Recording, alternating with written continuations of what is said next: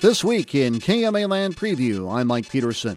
Page County's Board of Supervisors meeting Tuesday night featured another episode of As the Turbine Turns, with heated discussion and accusations surrounding a proposed wind farm project in Page and Fremont counties. During its regular meeting, the board heard from nearly 20 residents during the meeting's nearly 2-hour public comment period, speaking out in opposition to Invenergy's proposed Shenandoah Hills wind farm that would straddle the Page and Fremont County line south of Shenandoah. Dr. Kevin Evans runs a chiropractic practice out of Maryville, specializing in functional neurology, and has lived within a quarter mile of wind turbines in Missouri. Evans says the constant sound can cause a problem if close enough to a residence, but also the continuing and unavoidable flicker can present an issue for the impacted landowner. He provided an example to the board by flashing a flashlight back and forth between the supervisors. Some people are going to be more susceptible to that than others. And, if I turn this light on here, for example, and I do this, after a while, you guys might say, "Could you stop that, please?" And I'd say, well, why? Well, it's kind of irritating. Oh, well, I can see that then. I will stop that. But you can't imagine what the little flicker in your house does when you're sitting there and it's just off on the side of your vision. And it's again. And it's again. Calls were also made to amend the county wind ordinance before Invenergy submits its permit application for the project.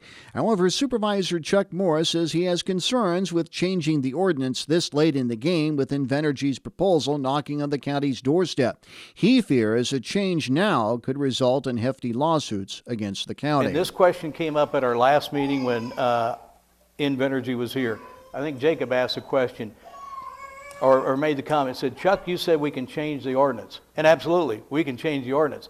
The reality is, and I'll just tell you, get mad, you can throw stuff at me, I'm not going to change this ordinance at this point for this project, because what that will mean, these 400 landowners, probably Invenergy, probably the Mid-American, will sue Page County. The board intends to discuss the county's wind ordinance at its next regular meeting.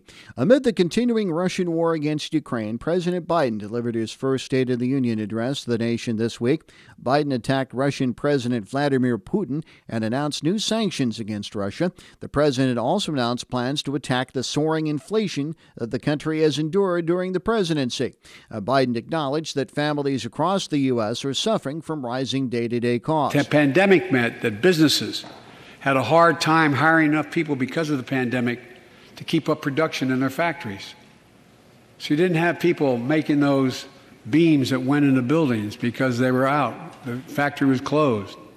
The panic also disrupted the global supply chain. Factories close. When that happens, it takes longer to make goods and get them to the warehouses, to the stores, and prices go up. One way to fight inflation is to drive down wages and make Americans poorer. I think I have a better idea to fight inflation. Lower your costs, not your wages. Governor Kim Reynolds delivered his Republican response to President Biden's State of the Union address Tuesday night, saying Biden has failed the country on both the domestic and foreign fronts. We're now 1 year into his presidency, and instead of moving America forward, it feels like President Biden and his party have sent us back in time, to the late 70s and early 80s. KMA News gathered other reaction to the president's speech. As expected, the comments differed between political parties. Iowa Senator Joni Ernst is among the Republicans attacking President Biden's handling of foreign and domestic issues.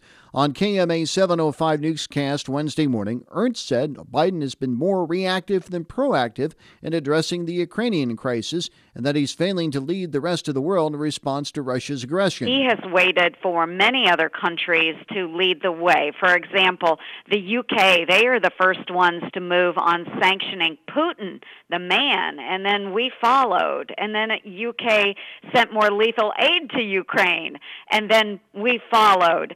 And then we waited for the Europeans to agree on the SWIFT banking system, and then we followed. On the Democratic side, Iowa Congresswoman Cindy Axne found plenty to like about Biden's speech. What I was really excited to hear about is the fact that we are going to build a better America by bringing manufacturing back, by bringing good jobs back here to the United States, by not continuing to outsource the production of goods that we need. And that was music to my ears. So for me, that was incredibly important to hear. More on these stories and others on This Week in KMA Land, Saturday morning at 8:30 on KMA.